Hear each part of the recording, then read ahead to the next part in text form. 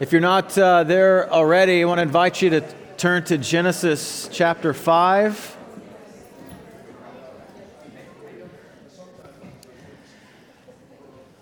This is an interesting text. You kind of think, where do you find encouragement in a list of names, right? It's a difficult text from that point of view, but it also is an opportunity for us to gather some strands together. We've been through Genesis 1 through 4, and there's these strands that we get in Genesis 1 to 4 that are kind of now dangling out there, and maybe this is hopefully an opportunity for us to gather some of them as we move further into Genesis and the rest of the Scripture. So that's what we want to think about as we look at this list of names. Before we do that, though, let's pray together and ask for God's help. Father, you are good. You are full of grace and love. And even as we think about the world that we see around us and the curse that is still with us, Father, we want to see your goodness even in the midst of that world, Father. And so we pray that you would help us. We pray that you would help us to anchor ourselves to what you are doing in this broken world. And indeed, Father, to see ourselves as participants with you in what you're doing in this world. And so, Father, I pray that you would open our eyes to what you're doing, not only in Genesis 5, but even as we move through the rest of the Scriptures. Help us to see what you are doing. Give us understanding, and Father, we ask that you would help us to think well. But Father, we also know that you didn't give us your word to make us smarter sinners. Father, you gave it because you want to change our lives.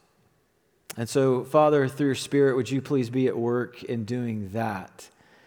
Help us to leave this place looking a little more like Jesus. Help us to have more of a desire to look like Jesus, to find our all-satisfying joy in Him and in Him alone. So, Father, be at work in us.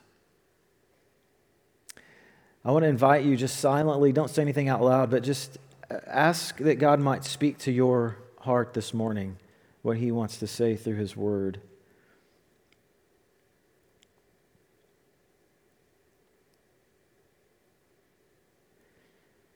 And then if you would, again, silently, but if you would pray for me, I need prayer this morning, so just pray for me that God might speak through me and help me.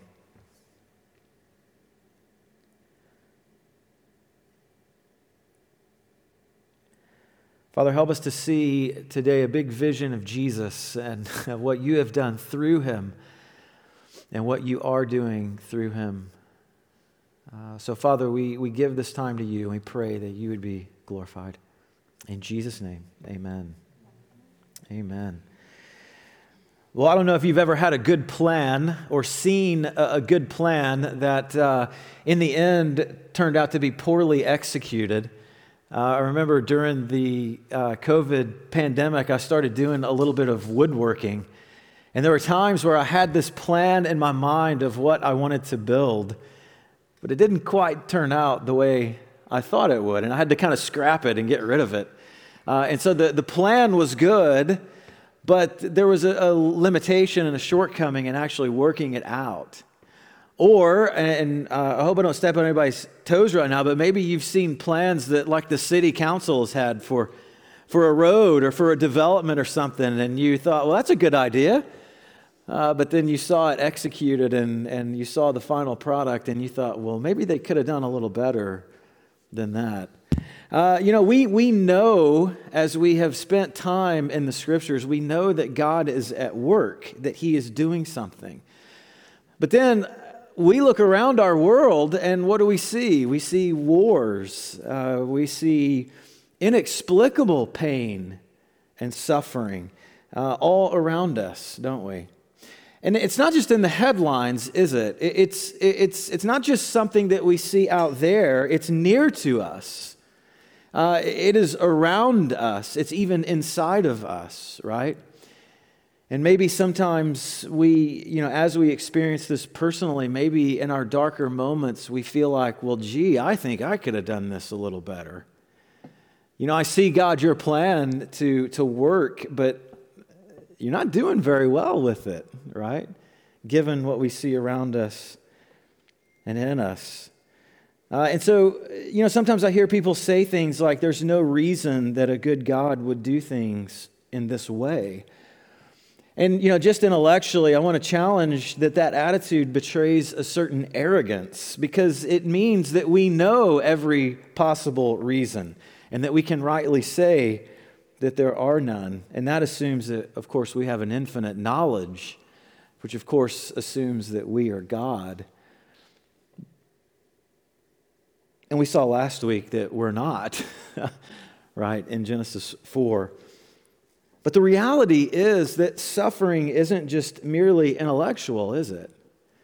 I mean, cancer, abuse, divorce, those are not things that just happen out there. And so sometimes in our lives, we experience this emotional disconnect between God's good plan and what we see in Scripture as God's good plan and what we see in our own lives or experience in our own lives. And I want us to think about this today as this text in Genesis 5 is moving us from Adam to Noah. I want us to think about this. But before we do that, I want to sound just a note of caution as we think about this topic. We have to tread carefully here and approach the text with humility. And here's what I mean. There are a lot of things that we just don't know. So God tells us a lot, but He doesn't tell us everything. And while we long for detail and we long for answers, God doesn't always give us what we want, does He? He doesn't tell us everything. And so we have to walk a fine line. On the one hand, trying to understand what is going on in the text as we look out in the world around us, but then not forcing the text of Scripture to say more than it wants to say, because it doesn't say everything. And at the end of the day, we have to be honest and realize that we are far more like Job than we might want to be. Remember the story of Job. God never tells Job why he suffers the way he does. He doesn't have to. He doesn't owe Job anything. He doesn't owe us anything. He is God after all. And so ultimately, Job and we ourselves must trust. Let me just say one more thing just to set the stage for Genesis 5. We need to be careful as we read this list of names. We need to be careful lest we read this as a line of perfect people in contrast to the sinful people that we read about in Genesis 4, Cain and his line. Because these are sinners too. And yes, they call upon the name of the Lord, but the curse is very much still in place, even in this particular line of Seth. And I think, as we'll venture on into the text, I think that is part of the point. So, that aside, why is this text here? Why do we have this list of people in Genesis 5? Well, besides moving the narrative along from Adam to Noah, I think this text wants to point us to something deeper. How do we think about, how do we relate to a God that we cannot fully understand? How do we think about or relate to a God that we cannot fully understand? When we think about that question in relation to this text, here's what we see. If you're taking notes, write it down. God's plan for blessing remains even in spite of the curse. God's plan for blessing remains even in spite of the curse. The picture that Genesis 5 paints is a picture that has blessing and curse running down parallel tracks in this fallen world. So as we look at the text of Genesis 5, the first two verses, blessing is front and center. Look at the first two verses. This is the book of the generations of Adam. When God created man, he made him in the likeness of God. Male and female, he created them, and he blessed them and named them man when they were created. Blessing is front and center in verses 1 and 2 as the author connects us back to God's good intent in Genesis chapter 1. Two bookends that we see in verses 1 and 2. When God created man, and then when they were created. And in between those two bookends, we see four notes that together signify this blessing, that God's intent is to bless man in his creation. And so we see in verse 1, he made them in his likeness to know and love him. We see he made them male and female to accomplish the purpose that he had for them. That he blessed them, that he named them, that they were his people, his creation. God's intent in verses 1 and 2, as they're connected back to Genesis 1, God's intent is to bless his people. And what we see is through procreation, as we go through this line, as man and woman, as they do what God has done, the blessing continues. It's passed down. So the Imago Dei, the image of God in mankind, is carried on in each successive generation. Mankind still has a purpose and a place in God's design and in his plan to bless. And so as we go through this genealogy, which might seem like just a list of names, but as we go through it, we see that as God fathers, so does Adam, so does Seth, so does Enosh, and Kenan and Jared, etc., etc. As God creates in his likeness, so does Adam, so does Seth, so does Enosh, so does Kenan, etc., etc. As God names his people, so does Adam, so does Seth, so does Enosh, so does Kenan, etc., etc. The blessing and God's intent to bless remains intact as humanity expands and grows on the earth. And yet, at the same time, we see these continual reminders that things are not what they were. As Dara was reading the text, you noticed there was a pattern throughout the text that each successive generation, 8 times, we hear that phrase, and he died, and he died, and he died, and he died.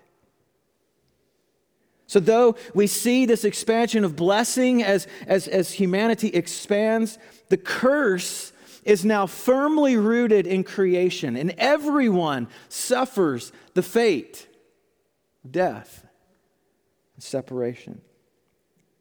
And so the author wants us to see in this chapter, with this juxtaposition of blessing and continued blessing and curse, he wants us to see that God is working out his plan for blessing within this world that is not what it used to be. God is working out his blessing in the midst of this crooked world, in the midst of this cursed world. It's not forgotten. The blessing is not destroyed. But this is the stage in which this blessing is now being worked out. And here, it's in that context that we see a few glimmers of hope. There's a certain pattern that we see in each of these successive generations, and that pattern gets broken a couple of times. And so we see within Genesis 5 these glimmers of hope. Hope that the blessing remains in spite of the curse. And these glimmers of hope we see that they kind of jump out to us. Number one, based on the ages of these men, but number two, in the breaking of the pattern that we saw as we went through, as Dara read through the text. Now, let me just pause for a minute here and just address the elephant that is in the room, okay? We're drawn, as we hear these verses read, to the staggering ages that these guys live. If you paid attention, nearly all of them were around 900 years old, in the 900s, or at least near enough to it. Now, part of that is the point, I think, because it's going to highlight a couple of guys. But how do we think about that? How do we think about people living to be that particular age? And let me just say, there is a lot of scholarly ink that has been spilled on that question. And here's the bottom line. Anytime you see scads of scholarly ink spilled on something, it means that we really don't know. And we have to be honest that we really don't know how to explain this. I think, personally, the best that we can say is that there was something about the pre-flood world that allowed for longer ages, longer lifespans, so that in God's design, these people could be fruitful and multiply and fill the earth. And I'm not sure that we can really do better than that with certainty.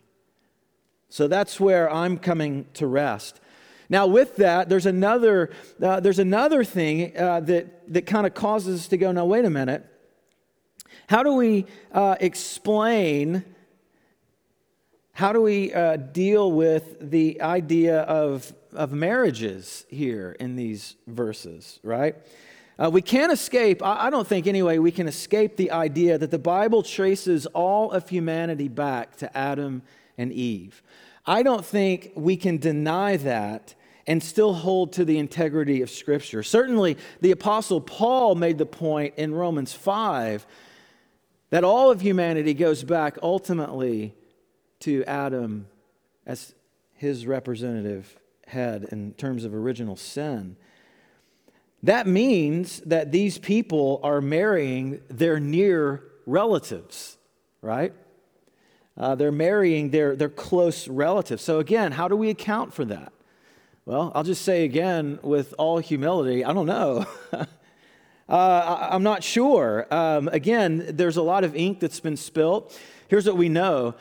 There hasn't been a law given that would forbid that to this point. Leviticus and Deuteronomy, with the coming of the law, we see that forbidden, but it's not forbidden here in this particular time. Now, multiple thousands of years removed from this, we know now that genetic entropy means that marrying your sister is a dangerous genetic proposition, isn't it?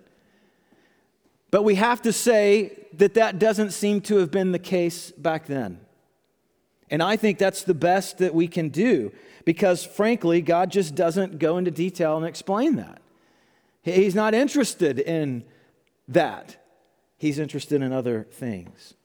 Okay, so elephant in the room, there you go. You can come and talk to me later if you want, but you know what I'm going to say. Okay, so who are these glimmers of hope that we see in this chapter? Who stands out in this chapter? Well, first we see Enoch in verses 21 to 23. Enoch breaks the pattern of these other guys. Listen to what he says in 21. When Enoch had lived 65 years, he fathered Methuselah. Enoch walked with God, and he fathered Methuselah 300 years and had, Enoch walked with God after he fathered Methuselah 300 years, had other sons and daughters. Thus all the days of Enoch were 365 years. Enoch walked with God, and he was not, for God took him. So Enoch breaks the pattern here, doesn't he? Every other guy we see, and he died. But Enoch we see, and he took him. God took him, which took him means that he did not die. He didn't die. The text tells us that this is because he walked with God. Now, that phrase, walking with God, it means a variety of different things throughout the Scriptures. But at its core, it points to faith.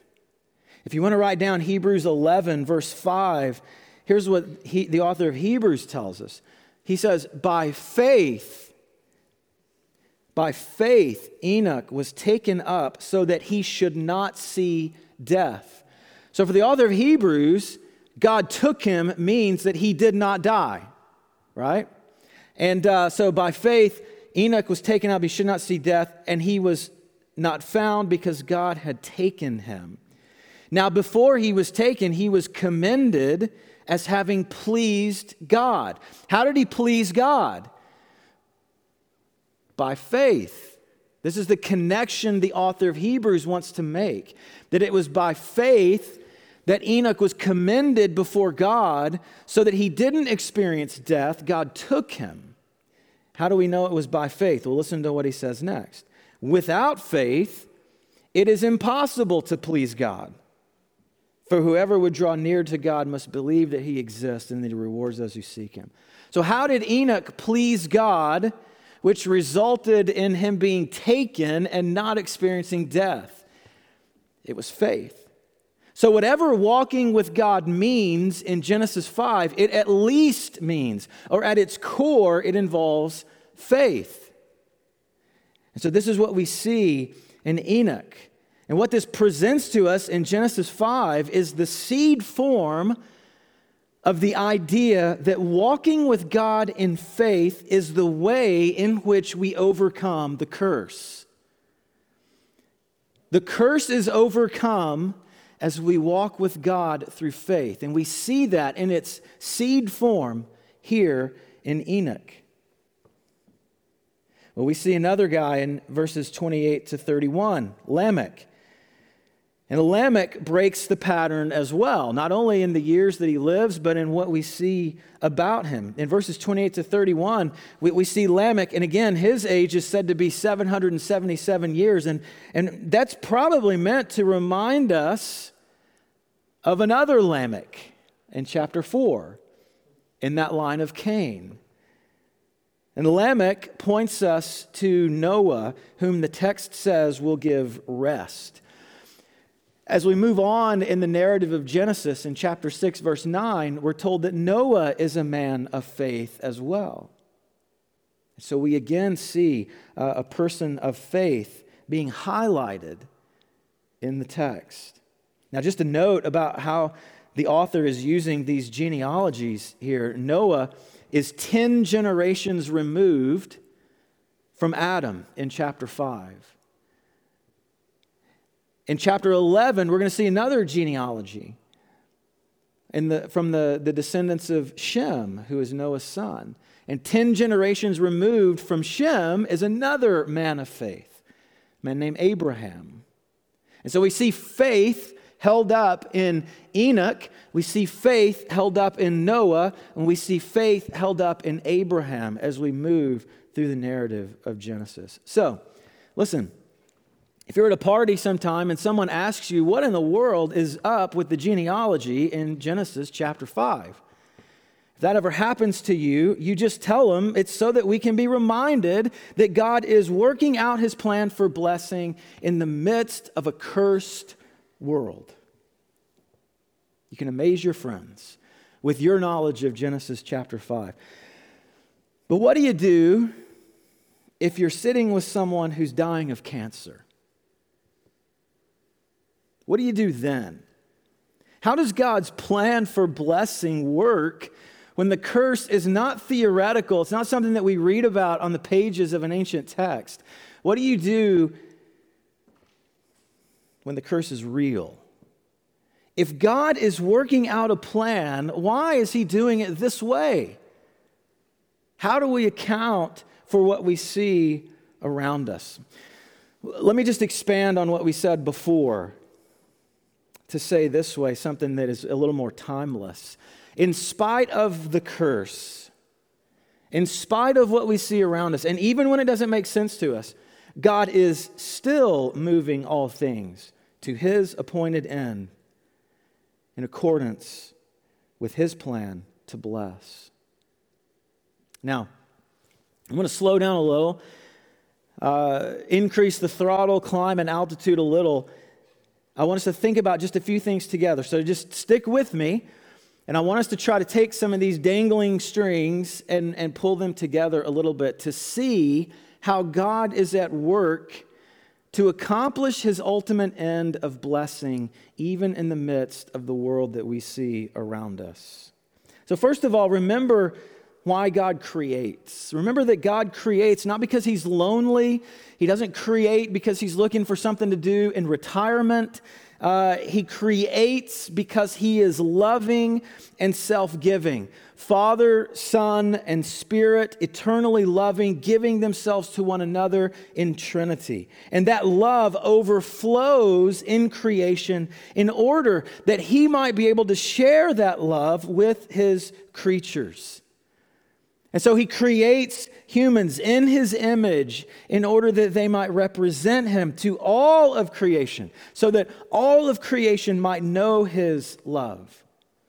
And so in the garden, as Adam and Eve were to be fruitful and multiply, that garden temple, that dwelling place of God was to expand, to fill the whole earth, so that all creation might know this God of love. In the garden, Adam and Eve have direct access to his life-giving presence in the tree of life, right? But they reject it. And the curse enters in, and sin enters, and it changes everything. Now, that possibility was embedded in creation because God did not create robots, did he? He didn't create robots that were programmed to love him. That's not love. Love isn't programmed, is it? He didn't create robots. He created people in his image. And he is a God of love. He is not a robot. To love demands the choice not to love. And so Adam and Eve had to decide something. There were two trees. There was the tree of life, his sustaining, loving presence. But then there was also another tree.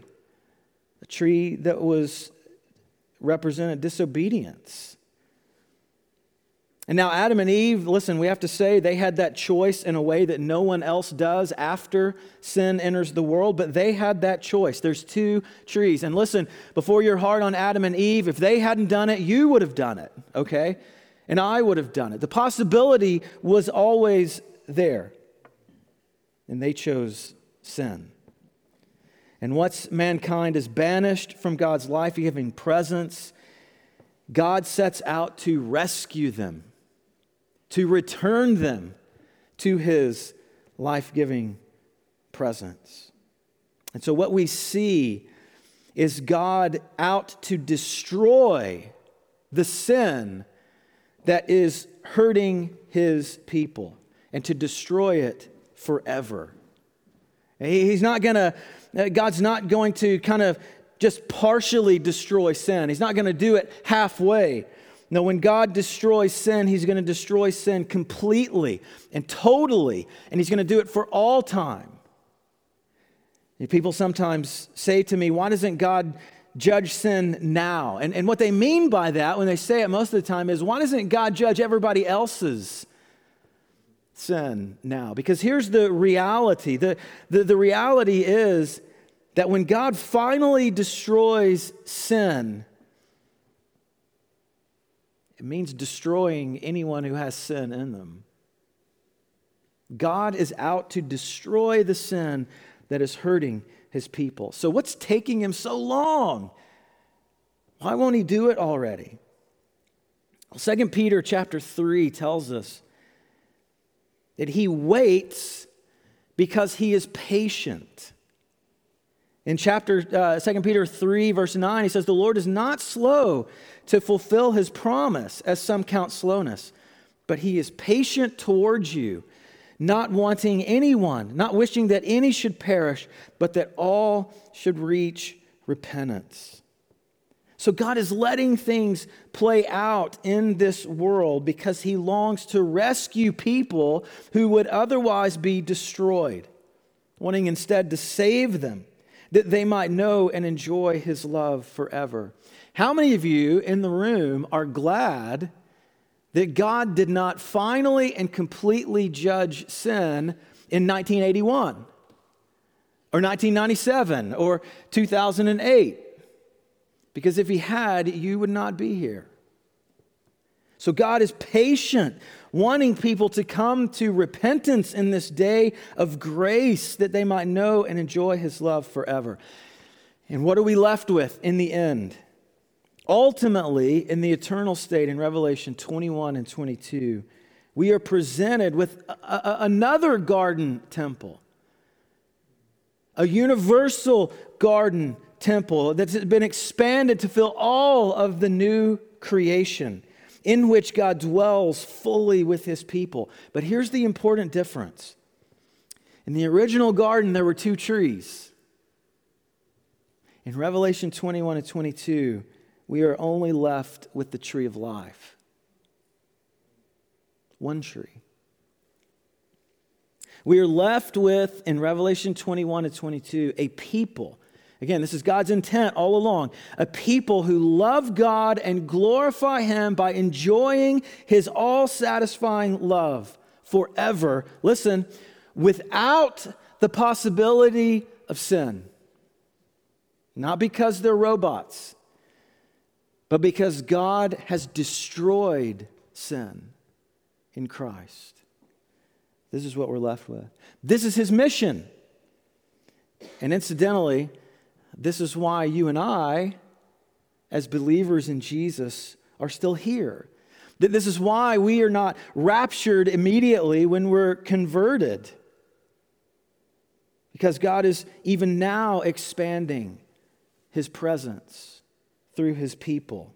That we might share with the people around us so that all around us might know and enjoy God's love. So let me say it this way. Because of his love, God is destroying sin and saving a people who will know his love forever, fully in his presence, without the possibility of sin.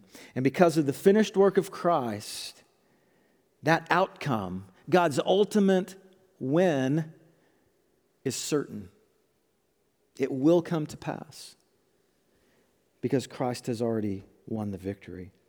God's desire to bless his people with the all-satisfying joy that comes from his presence. This is what he's working towards. And now we experience that in part, tainted, as it were, by this cursed world. But we look forward to the day when we will experience that love in his presence forever without the possibility of sin.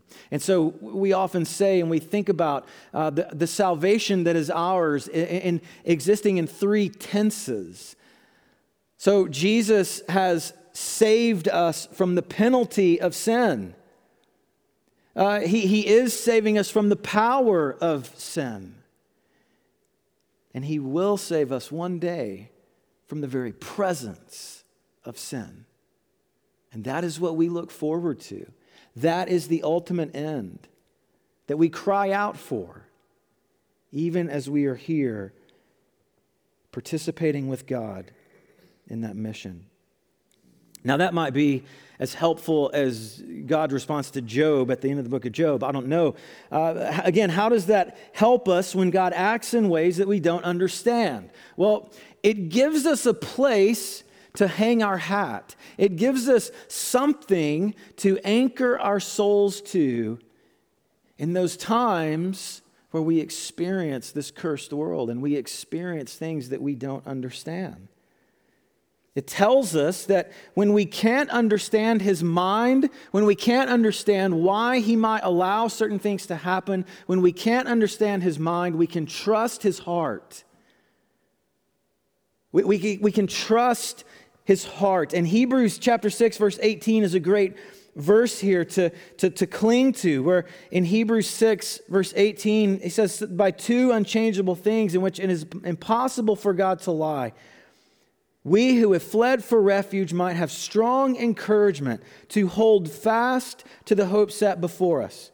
We have this hope as a sure and steadfast anchor of the soul, a hope that enters into the inner place behind the curtain, where Jesus has gone as a forerunner on our behalf. We have certain promises in God's Word to which we can anchor ourselves when life doesn't make sense to us, when it doesn't make sense, when we can't understand. God has promised that He will never leave us nor forsake us.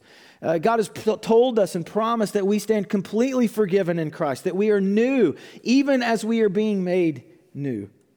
He's promised that He will finish in us the work that He began, that He is able to get us all the way from where we are now into His presence forever without losing any of us. He's even able to use those difficult circumstances and that suffering to accomplish that purpose in getting us from A to B.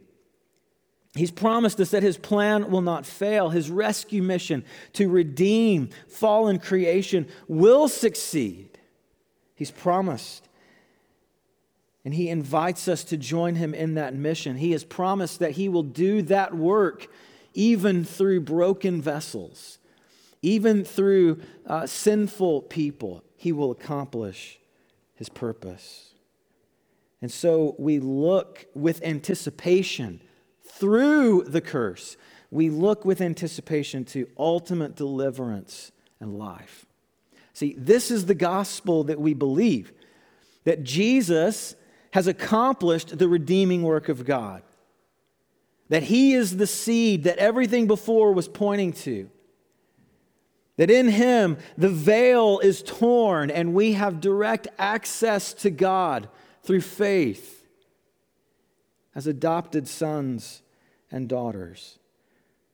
That the curse may be real, but that He is bigger than the curse. This is what God is doing. And it is beautiful, even though sometimes we can't see it. Several years ago, I watched some YouTube videos about guys doing art and sculpting using a chainsaw. And they started with this big slab of wood. And, you look at this big slab of wood and you think, what could possibly come out of that? What could possibly be beautiful about that? And then you watch as they skillfully take this chainsaw and they start carving and chiseling and removing, and ultimately you're left with this beautiful piece of art. You didn't see it coming. And this is what God is doing.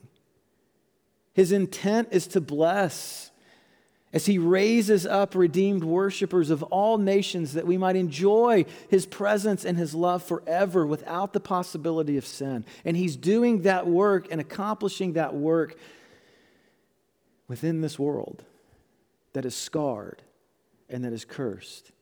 And sometimes we don't understand how all of that fits together. But when we don't, we can be certain that He is trustworthy, that He is faithful, that He will accomplish His purpose. Let's pray.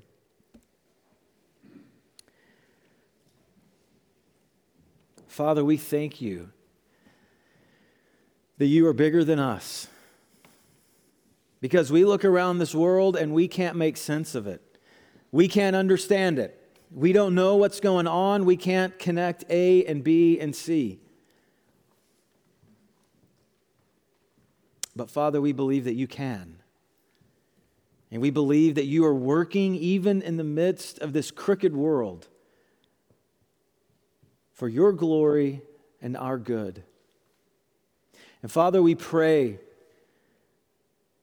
that for those who are following Jesus right now and are struggling with the curse, we pray, Father, that You would give them the strength, give them the grace to anchor themselves to Your certain word, that they would trust You. And Father, for those that have never come to the place where they have trusted in Jesus, Father, for those that are trusting in their own goodness or their own religiosity or whatever, Father, we pray that Your Spirit would move in their heart, that they would see that Jesus is their only hope. at overcoming the curse. And Father, that they would look to Him and place their trust in Him. Thank you, Father, that when we can't understand your mind, we can trust your heart. We pray that you would help us. In Jesus' name, amen.